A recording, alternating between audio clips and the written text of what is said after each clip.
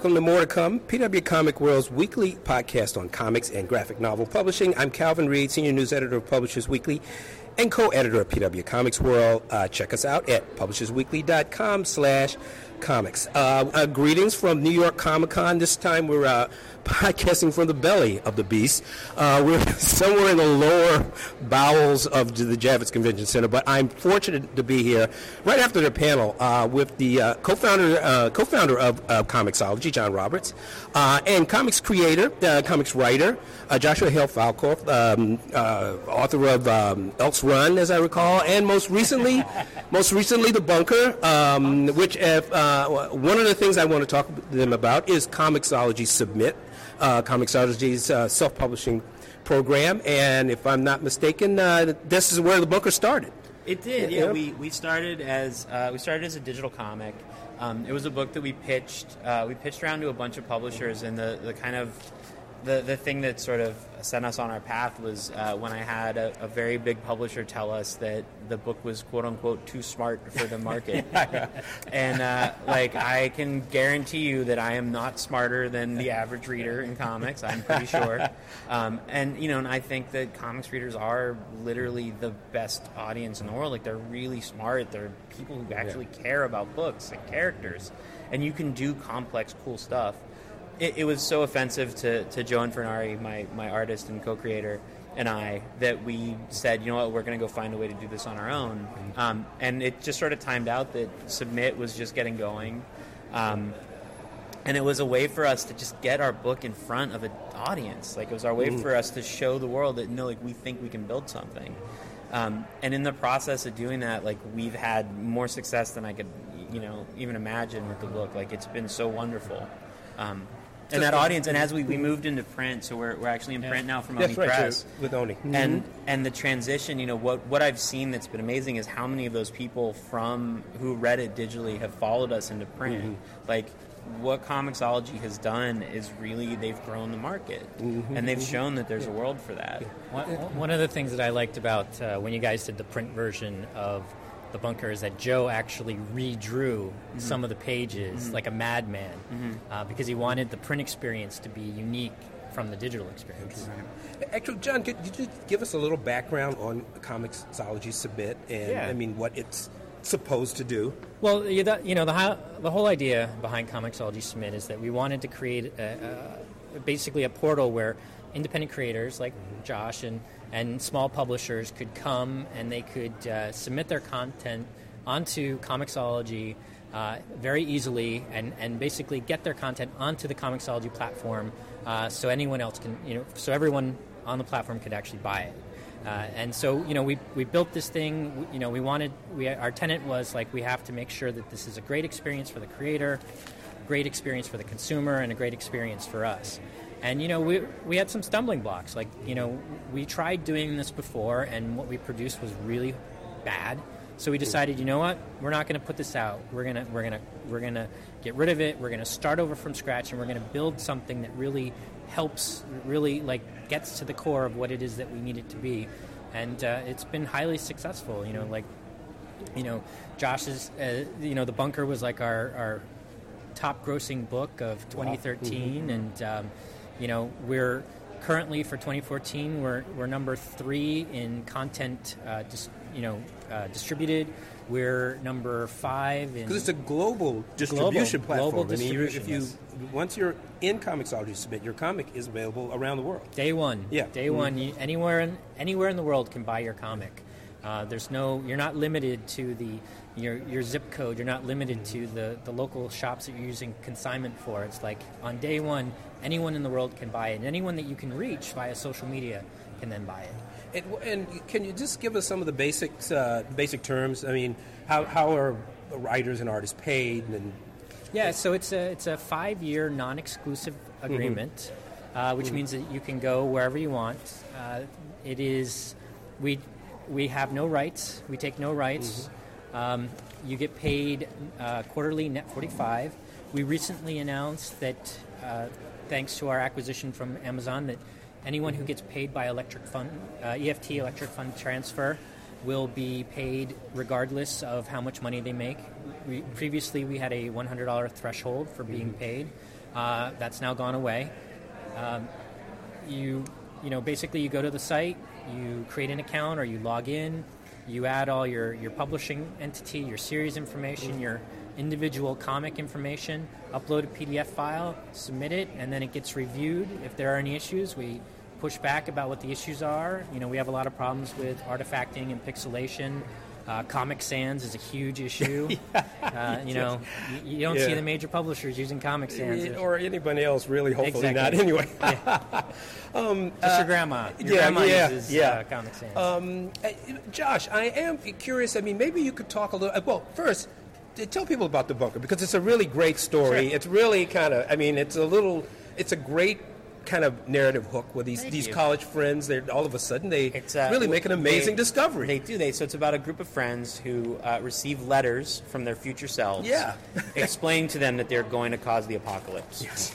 So what happens is each of them have to make a decision. Are they going to walk away from everything that they've worked so hard for, all their hopes and dreams, in order to theoretically save the world, or are they all going to be selfish jerks and doom us all? And I'm going to give you a spoiler. It's the second one. So it's a book that when we started it, sci-fi was still sort of outside what was going on, and people were scared to do something different. And especially, it's sort of like literary sci-fi. Like it's a novel. It's very dense. There's not only do you have the 5 main characters, but you have their future selves and what's going to happen to them. Mm-hmm. So you're charting a lot of stuff, and it's something that you can only do in comics. It's the kind of story that really, in comics, it thrives and it grows, and it's a very different experience in any other medium. So getting to do it and getting to put it in comics form was so important to us, because it's a way for us to tell this story. And thanks to the success of how we launched and how we moved it on, we're going to be able to do this book for as long as we want. Now, one of the things, obviously we're in a self-publishing moment, and we're also experiencing, because I read about traditional publishing as well, a sort of a backlash. You hear from traditional publishers that, why self-publishers? There's so much work to do. Who's going to do your marketing? As a creator who's worked in the traditional side, right. You're pro and you're self-publishing. What can you tell a young creator who's trying to decide, should I do this or should I just wait around and get rejected, from bigger publishers? It really is. There's sort of a catch-22 to it. When you get a publisher helps. They really do. You get editorial support and you get marketing support. You get all that stuff, but it's not going to be as good as if you do it yourself, right? At the end of the day, nobody cares about what you do as much as you do, right? You will always be more passionate about your own work because it's your life, it's your blood, it's the thing that's in you. I bleed my books. And it's one of those things that it became a very conscious decision after the experience with Bunker that, I'm putting all my energy towards myself and my own books, putting it towards my creator-owned work. Because at the end of the day, I put the same in whether I own the book or not, right? Whether I own the material or not. So I have to own it, because if it's going to be the same work, I need the same benefit. But I do think, it's also, it's peculiar to the person. It's not easy. Yeah. When we first launched the book, my full-time job was marketing the book. Yeah. I was writing all of, the 5 other books I was writing at night, because I spent all day, every day doing the marketing and the promotion and just trying to get the books into people's hands. But again, when work is good, it finds an audience. During the panel, you talked about how you were promoting your fans to go to your site to buy it. So, but you had an interesting sales breakdown. Obviously, Comixology is the place to go to buy digital comics. We had that. You hear from some people, as Fox News would say. Some people will tell you that everyone's all about DRM free, and we really want to have I want a PDF file, and I don't want you to know that I have it.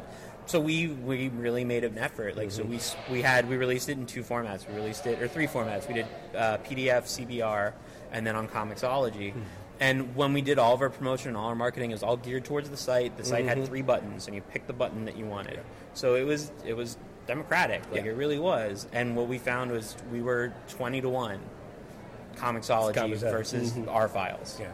And it got to a point where we eventually, by the third digital chapter, we were having the conversation of is it even worth doing this? Why not just if we can just have a single stream. And eventually we were really just promoting it towards Comixology because it was worth it.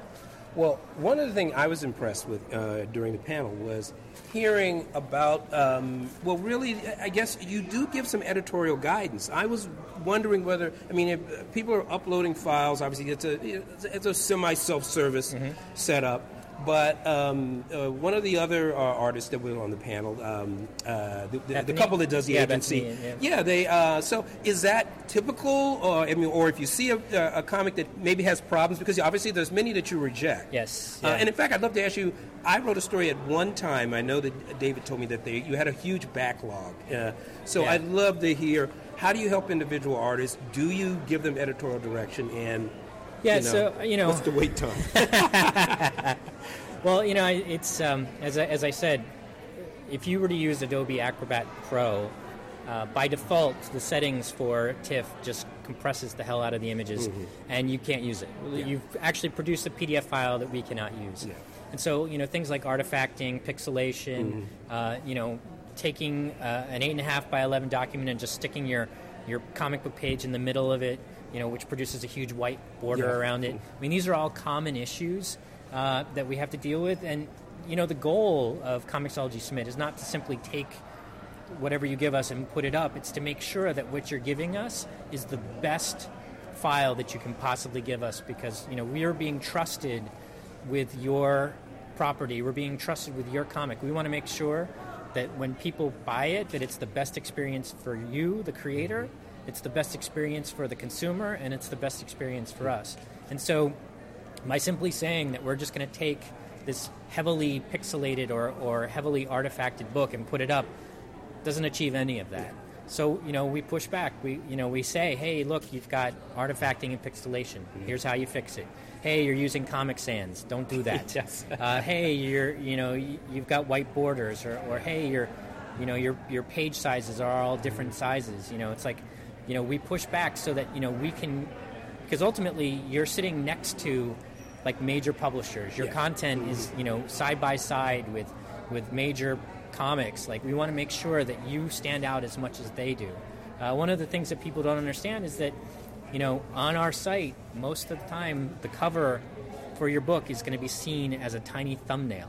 And a lot of things drop out. A lot of things disappear when you shrink it down that size. So it's like, these are the things that you have to think about. So we push back and we say, hey, we have some just suggestions on how to improve your book so that you can, stand a chance or have a better chance of selling on our site. Great. And the thing that, like, having just now that I know everybody at Comixology and spending time with everyone and seeing how hard they work, like, the fact is, like, these guys love comics. Like, they love this medium.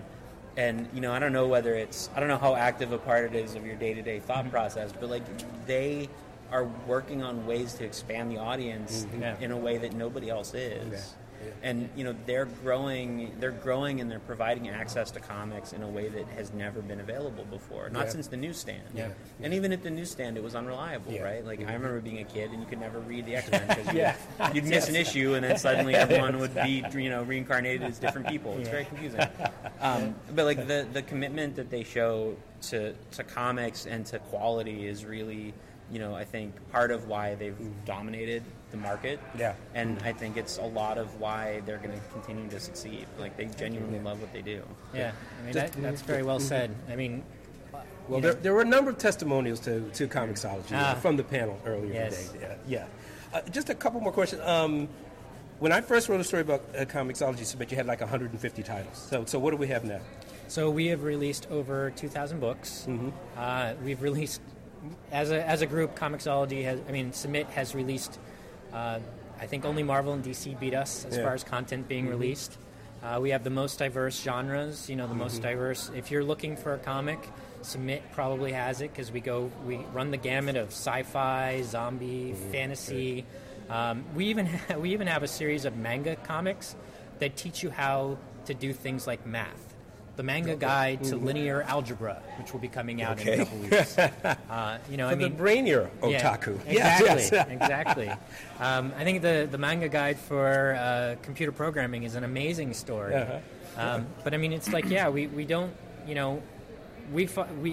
Comixology Submit offers an opportunity for your off-the-wall comic that you think no one will like. We have like Josh said, no one was really interested in The Bunker. We said, bring it to us. Yeah. We want this. Yeah. We want to be able to show people what this is and get them excited about it. And it worked. It worked. I mean, look at all the success that you've had with your book. And the wait time? I mean, is there an issue with that now? I know there was a backlog at one point. Yes, and imperfect PDF files continue to be a problem. The average wait time is from submission to being on the platform is about 6 to 8 weeks. If there are problems with your PDF file, that's going to push it back a little. We recently updated our FAQ on Submit so that you to help you, and we list out like the most common issues. So you can go to our FAQ, you can look at the most common issues, and if you can tackle those issues before you submit, it's going to make the process so much faster. We've increased the amount of people looking at the books. We've updated the software to better handle it so that we can get through the backlog faster. We have a plan in place to get the wait time down to 4 weeks, 4 to 6 weeks, depending on how quickly we can get it on. I mean, this is very important to us. And one of the things that we do that other people don't is that we put your books up on a Wednesday schedule so that they're going up at the same time as all the other new comics. So when people are coming to look at the new comics on Wednesday, they're going to see your comics sitting right next to all the other ones. All right. Look, I'm a big fan. This is another aspect of the moment now, the self-publishing moment. I think it's transforming publishing and comics. We're in a new golden age of comics. So, look, thanks to both of you for being on More to Come. Oh, no problem. Thanks for having us. Hi, this is Heidi McDonald for PW's More to Come, the Comics Podcast, Publishers Weekly, and I'm here with Margaret Scott. I did say that right, didn't I? Right. Wow, amazing. Okay, who's the writer of Transformers Windblade, and now some new projects unannounced, but, she's really making a name for herself, even if it is hard to pronounce and spell. But we're learning very rapidly how to spell her name. Now, Margaret, the trade is coming out now, right? And this is Windblade, the new female Transformer, correct? Yes, the trade just came out last week. It collects the first story arc of Transformers Windblade, and it's a complete miniseries designed to introduce new readers to the brand. Right. But she was also a character that was fan-created, is that correct? Yes. In celebration of the 30th anniversary, Transformers decided to let the fans decide what their next character should be, and they chose Windblade, who's a female Autobot jet. So our story is all focused around her as she first comes to Cybertron and with her best friend Chromia. And they get involved with Starscream, and because of Starscream, there's a lot of duplicitous, murderous intent ensues. Right. Now, you got a little bit of attention probably a couple of years ago because you sent out an open letter that was about writing Transformers, but you pointed out that you didn't think that a lot of women in comics got attention when they wrote genre material, and I think you got a lot of attention for that. How did that all play out? That actually, which I sent it to the Beat. So yes, that's right. Thank you, Beat. Yeah. You're very gracious. Yeah. But yeah, I feel like there is a tendency to give praise to women in the industry who work on certain kinds of books. Right. And there are certain companies, for example, every IDW panel I've been on for the last 3 years has been at least half women. Mm-hmm. But it's not a company that gets known as like a female-friendly place or a place where you can look to, if you're looking for properties geared towards that. Right. But we really are. And so it's getting better, but it's important to know that, women can write more than just intensive life story pieces or even, just to be honest, things like My Little Pony, exactly. Which is kind of where there's a little bit of a, I think there's sometimes a stereotype. I'll be honest, it's like I've said this many times, Transformers is not a thing, even as a girl who liked guy stuff, that ever really caught my attention. And but I know you've been a Transformers fan, like, right in there. Oh, yeah, and this is definitely Transformers Windblade is designed to really change what you think about Transformers. It's not a war book, it's a mystery book, it's got a lot of heart, and I think people think because they're robots, they don't have a lot of personality, but they really do. Oh, And yeah. my artist, Sarah Stone, just does a super good job of really pushing that personality. Now, you also write animation, correct? Now, which to me is like both comics and animation seem very hard to break into. But you broke into animation first, or? Yes, yeah, I broke into animation first with Transformers Prime. And now I do a lot of work for Hasbro. I'm also starting to write on some Marvel properties, so on the cartoon side. Right. And it's once you sort of get in and prove that you can do it, it's really good. It's a really fun thing. Did you have to send in a lot of samples, or I think probably that process of breaking into animation is very opaque to our audience. That's true, and I actually got in because I went to school to write animation, and I worked for the production as an assistant and worked my way up through there. But there are a number of animation companies like Nickelodeon and Disney who offer annual contests where if you win it, you will actually be employed by the company for a year. Based off your writing samples. And I know people who have done them. They're very great opportunities, especially if you're not local to Los Angeles, to really get your foot in the door. Right. Now, what's next for you? Windblade definitely was a very, high-profile project in a lot of ways. And, what's next? Comics-wise. Well, comics-wise, we're coming back in a large crossover event called Transformers Combiner Wars, which is amazing and will be tons of fun. I'm also working on my first creator-owned book, which hasn't fully been announced yet, but it's creator-owned, so... Right. Is it going to be an ongoing or a... It is going to be an OGN, so it's going to be a limited series, but it's going to be a fantastically dark book. So we're really switching it up. Do you what kind of story length do you find is the most? Do you have a preferred length, or that kind of fits your sensibilities the best? Whether an original graphic novel, as you said, or ongoing, or half-hour animation. What's the format that you feel the most comfortable in? Oh, I think once you get moving on a format, you can do a lot with it. For example, I worked on Transformers Prime Beast Hunters, which we did a really unusual format, which was a series of 2-issue arcs. And I really liked that. But anything over 4 to 6 issues, I at least want to give that whole trade arc so that you can give people as many spots to come into the story as possible. Yeah.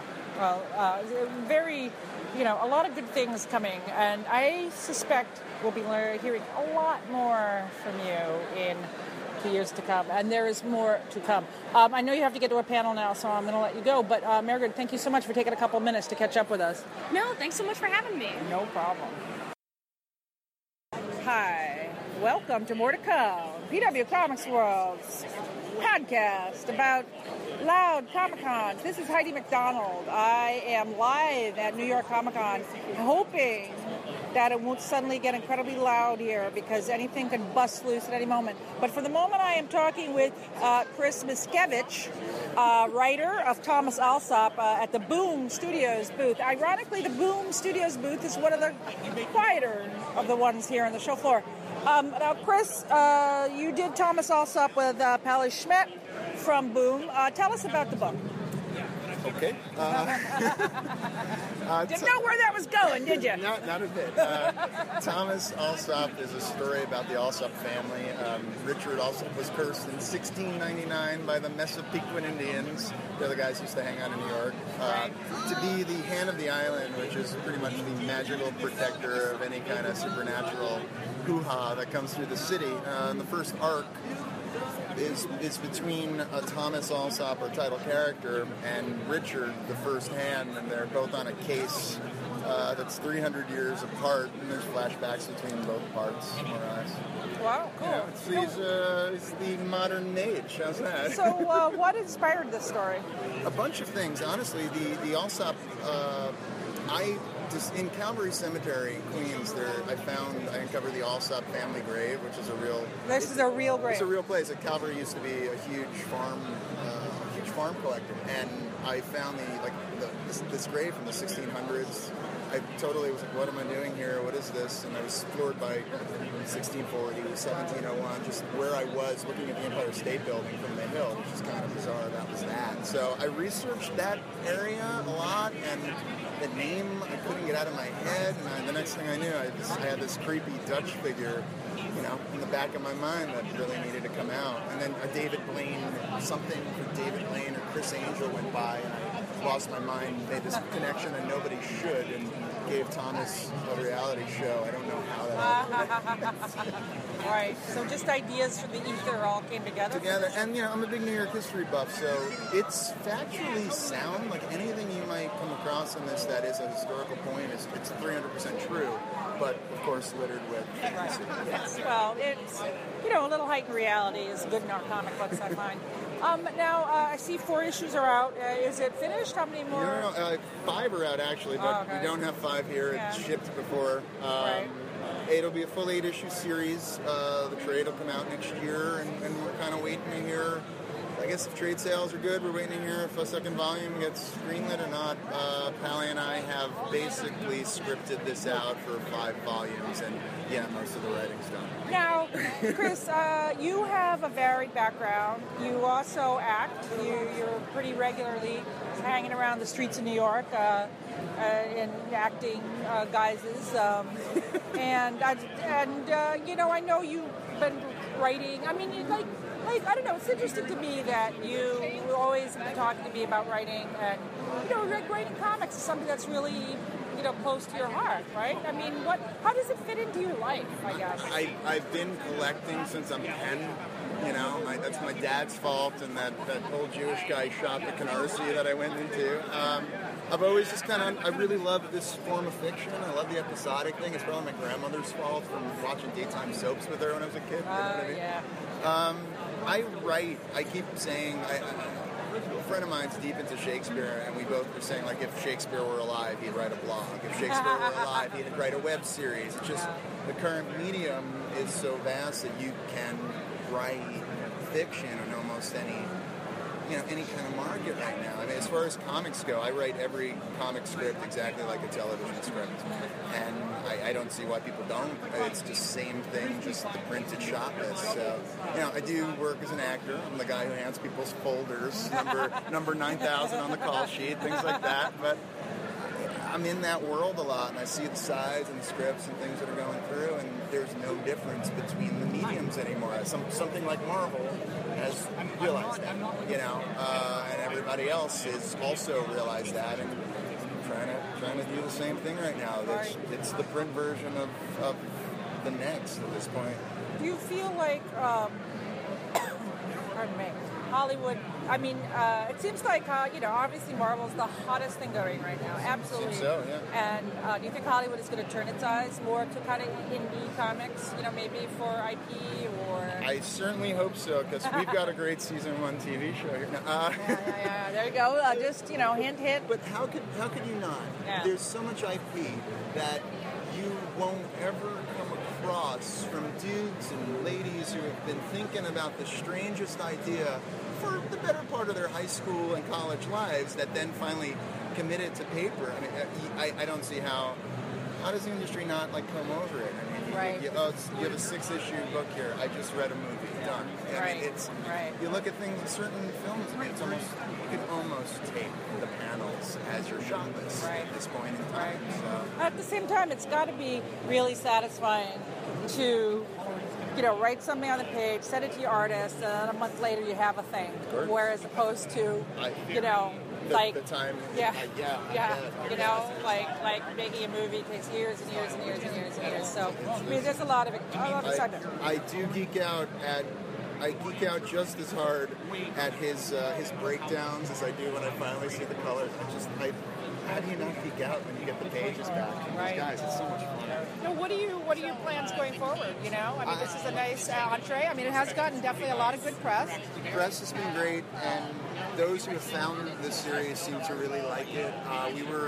There's a big 9/11 plot to it, and we were fearful that might turn people off, where it's actually done the reverse, which is kind of nice to hear.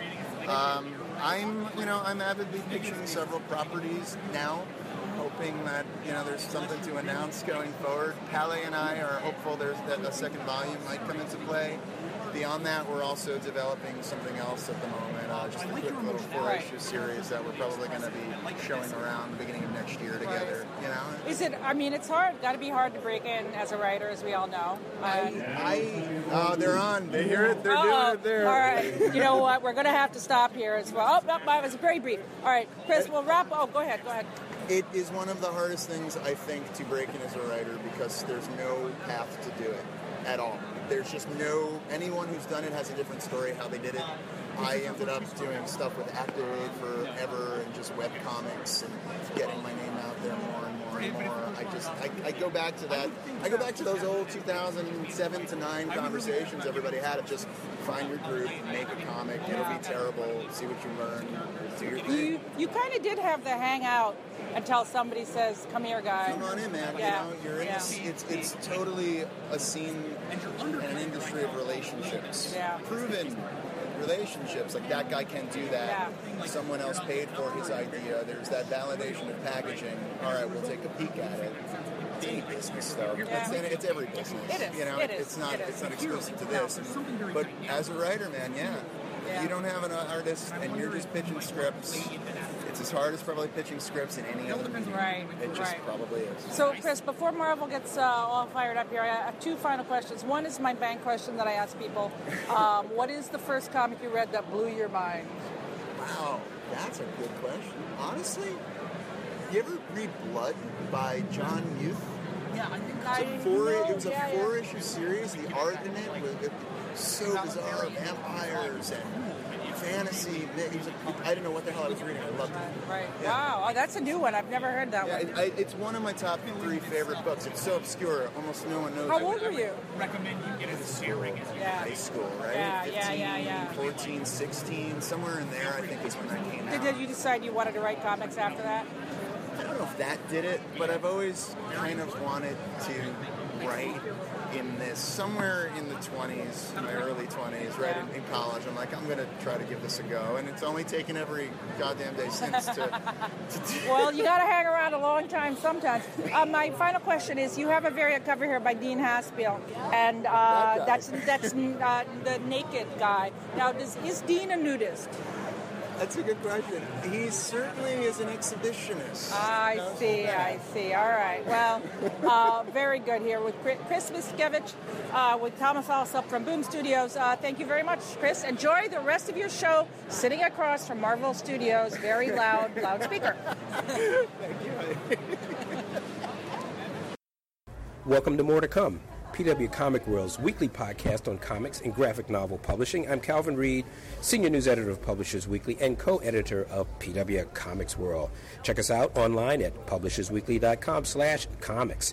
So once again, this week we're recording our podcast live from New York Comic Con, the Javits Convention Center, and I have the great pleasure to be here with Dr. Carol Tilly, a professor at the University of Illinois, and also, something of a star in the comics world these days, and she's wrote a paper, Seducing the Innocent, Frederick Wortham and the Falsifications That Help Condemn Comics.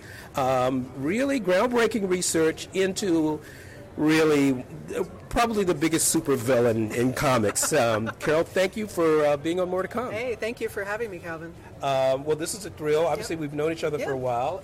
I actually went to I was at the infamous panel in Soho. That's right. Where there was, in many ways it was a good panel. In many ways it wasn't such a good panel because there was such a rambunctious audience. I think a little bit longer and it might have developed into fisticuffs. I think you're absolutely right. Fisticuffs could have broken out any time.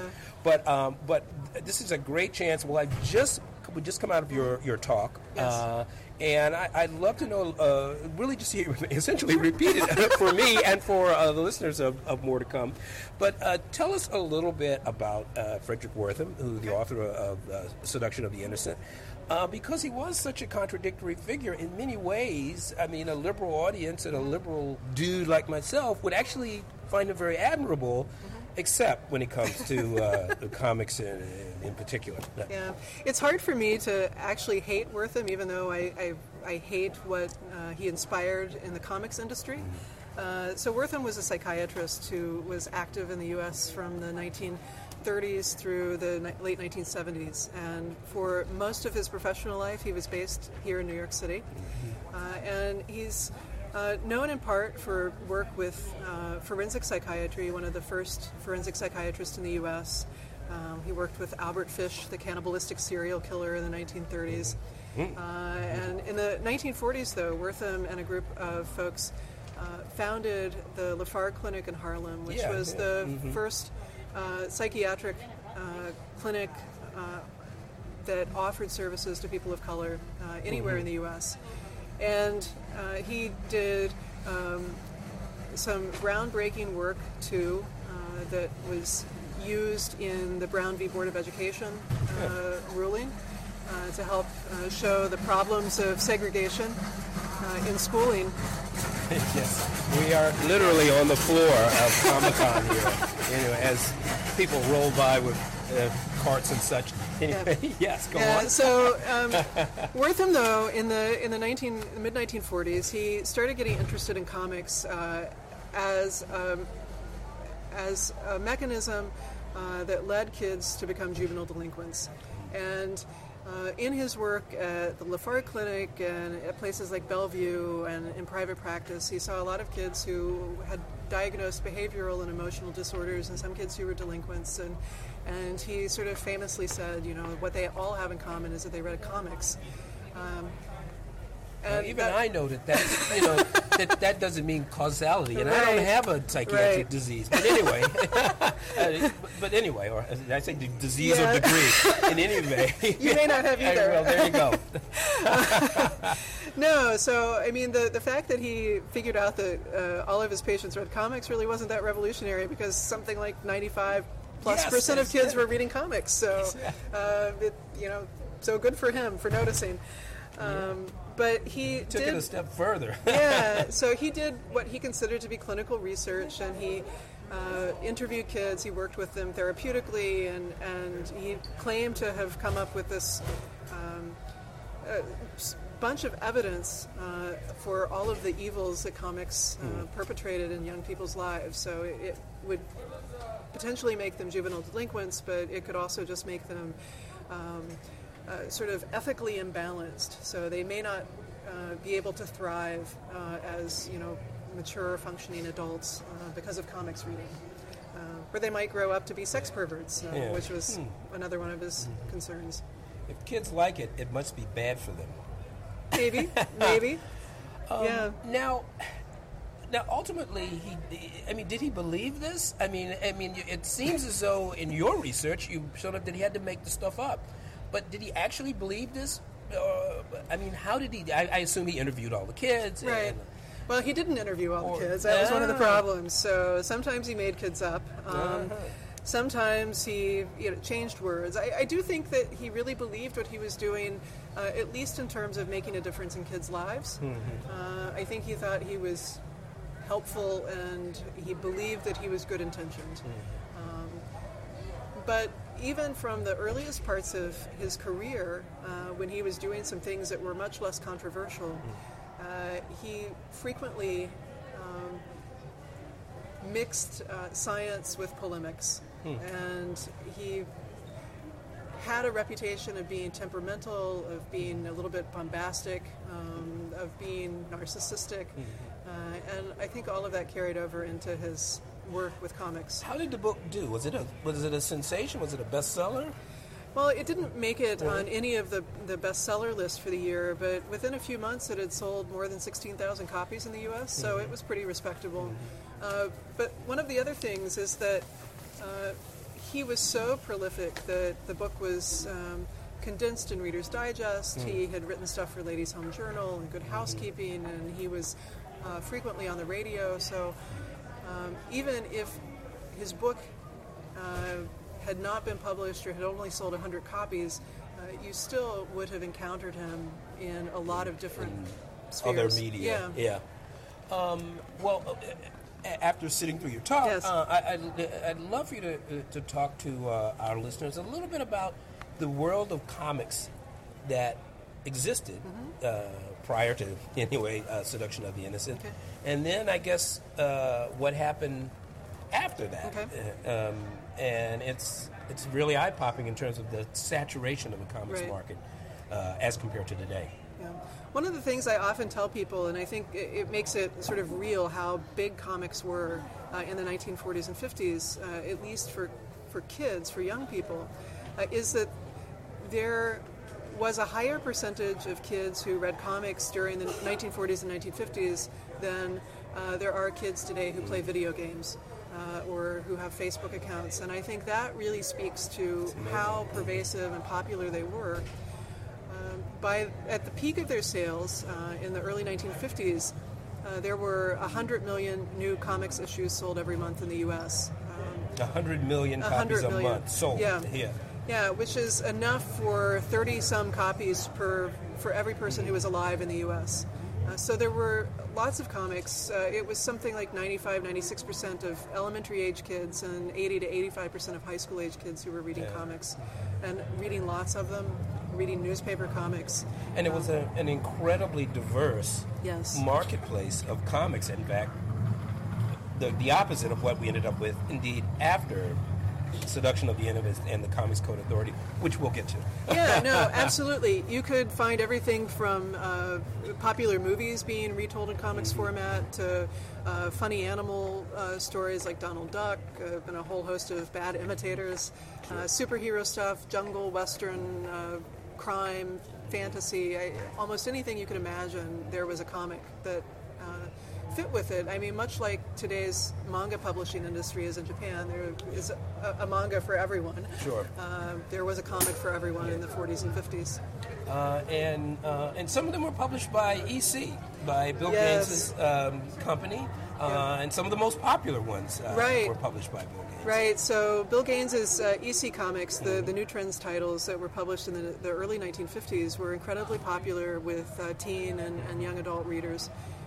Well, they were sensationalist, gory, and fun. Yeah, no, I mean, some of them were really crude and Sure. stupid and had sort of juvenile humor, but they were fun. They didn't talk down to readers. The art was fantastic. The stories often had a literary basis, either borrowed from famous works of literature, or they, sort of famously retold some of Ray Bradbury's early stories, and they were just really good comics, and they tried to engage readers. So they were one of the first companies to really reach out and speak to readers directly and encourage lots of reader comment. And I know that they invited kids into their offices to visit, and there was a real fan culture in particular that grew up around EC Comics, where kids were creating fanzines, were mimicking EC's art and stories in their own self-published comics. Kids were trading ECs, and EC Comics themselves promoted this through newsletters and allowed kids to advertise things that they had to trade. Now, I'm curious, was there this anti-comics sort of hysteria, was it building, and did Wertham sort of latch onto it, or did he indeed spearhead it? No, Wertham was definitely sort of a coat hanger, hung onto the anti-comics bandwagon coattails. That's a lot of mixed metaphors in there. That's okay. I know I've done it. So we're at a comics convention. Everything's over the top. Yes. It's okay. All right. Well, there was, anti-comics sentiment even as early as 1905 or 1906 in the U.S. when newspaper comics were first syndicated, and that subsided, but it picked up again around 1940 when comic books were still pretty new, and it built in particular after the end of World War II as titles like the Bill Gaines titles and other horror and crime comics got to be popular. But Wertham did seem to latch on.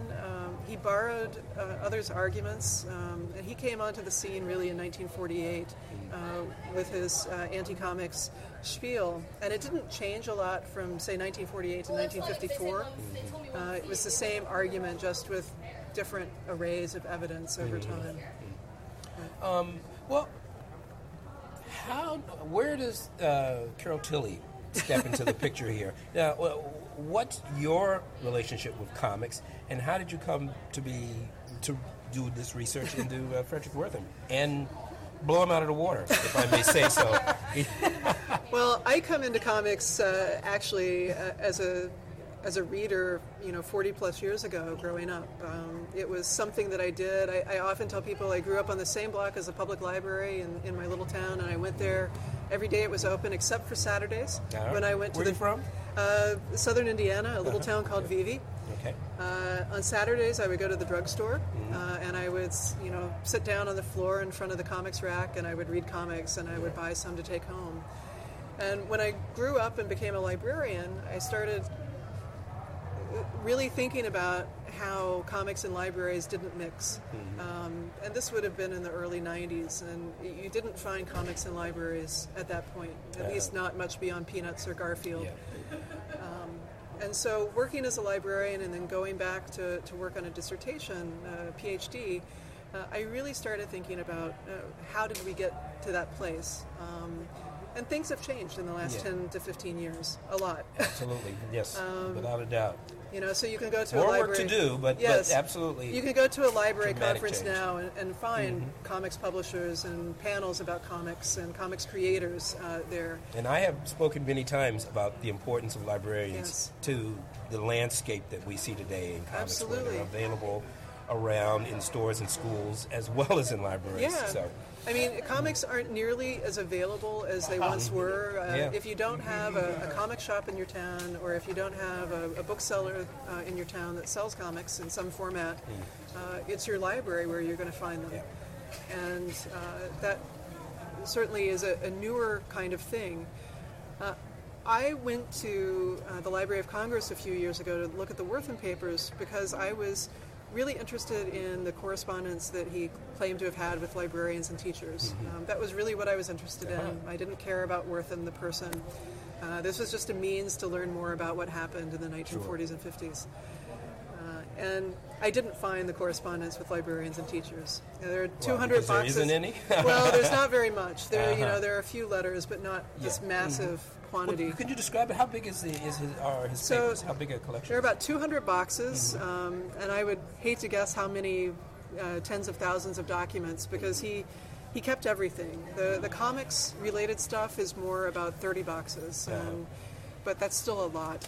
Yeah, I can imagine, And what I found is that you can sort of see how he composed Seduction of the Innocent by following the materials in the boxes. He kept things in a fairly sequential chapter-based order. You can see his source materials. And it didn't take me very long as I was looking through these boxes to begin to see that what was in the source materials wasn't always what was printed in the book. That there were often these changes, differences, that he put words in kids' mouths, he made things up, he changed the kinds of things they were reading and saying, he left out crucial information, sometimes he made kids up. And, the weird thing is, in some ways, he could have made his argument without doing all of this. He had enough other stuff that in many ways was more damning. So why he chose to do this, I don't know. But he made a lot of stuff up. It's very discouraging, since that book that has ultimately had such a tremendous impact.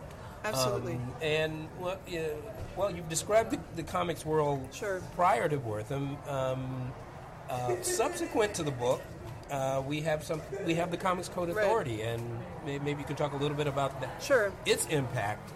Its awful impact on this vibrant, bustling, booming, profitable industry. Yeah. So Wertham isn't the only boogeyman. He certainly had in many ways the loudest voice and the biggest megaphone for talking about the negative effects or the purported negative effects of comics. But the Senate also held investigations at the same point that Wortham's book came out. And comics publishers realized that they needed to make some changes or else they were going to be regulated by the government. And so they formed the Comics Code Authority, which was a self-censoring group. Publishers, if they wanted the imprint and they wanted their product on the newsstand, they had to get it approved by the Code Authority. In the early years, it was a room of retired and former teachers and librarians who would look at the artwork and say yes or no, and they would look at the stories and say yes or no, and until the code stamp was on the page, it couldn't Collaborators. be printed. Yeah. Oh. Ouch. And so, one of the things that happened as a result of Wortham in the Senate and the Comics Code is that the publishing industry collapsed. You saw within a couple of years that sales were about half of what they had been, that readership was declining, and so by the time I was growing up in the early 70s, I was the exception for the of kids who were reading comics. There weren't lots of other kids like me. By the early 90s, it was even more dismal, really, in terms of kids and comics readership. Sure, yeah. And even now, if you look into the readership surveys that DC and Marvel put out, it's looking at something like 5% of their readership is under age 18. So kids are reading comics now, but they're not reading the superhero mainstream stuff at the same level that they once were. And they're not reading floppy comics like they once did. It's changed the dynamics.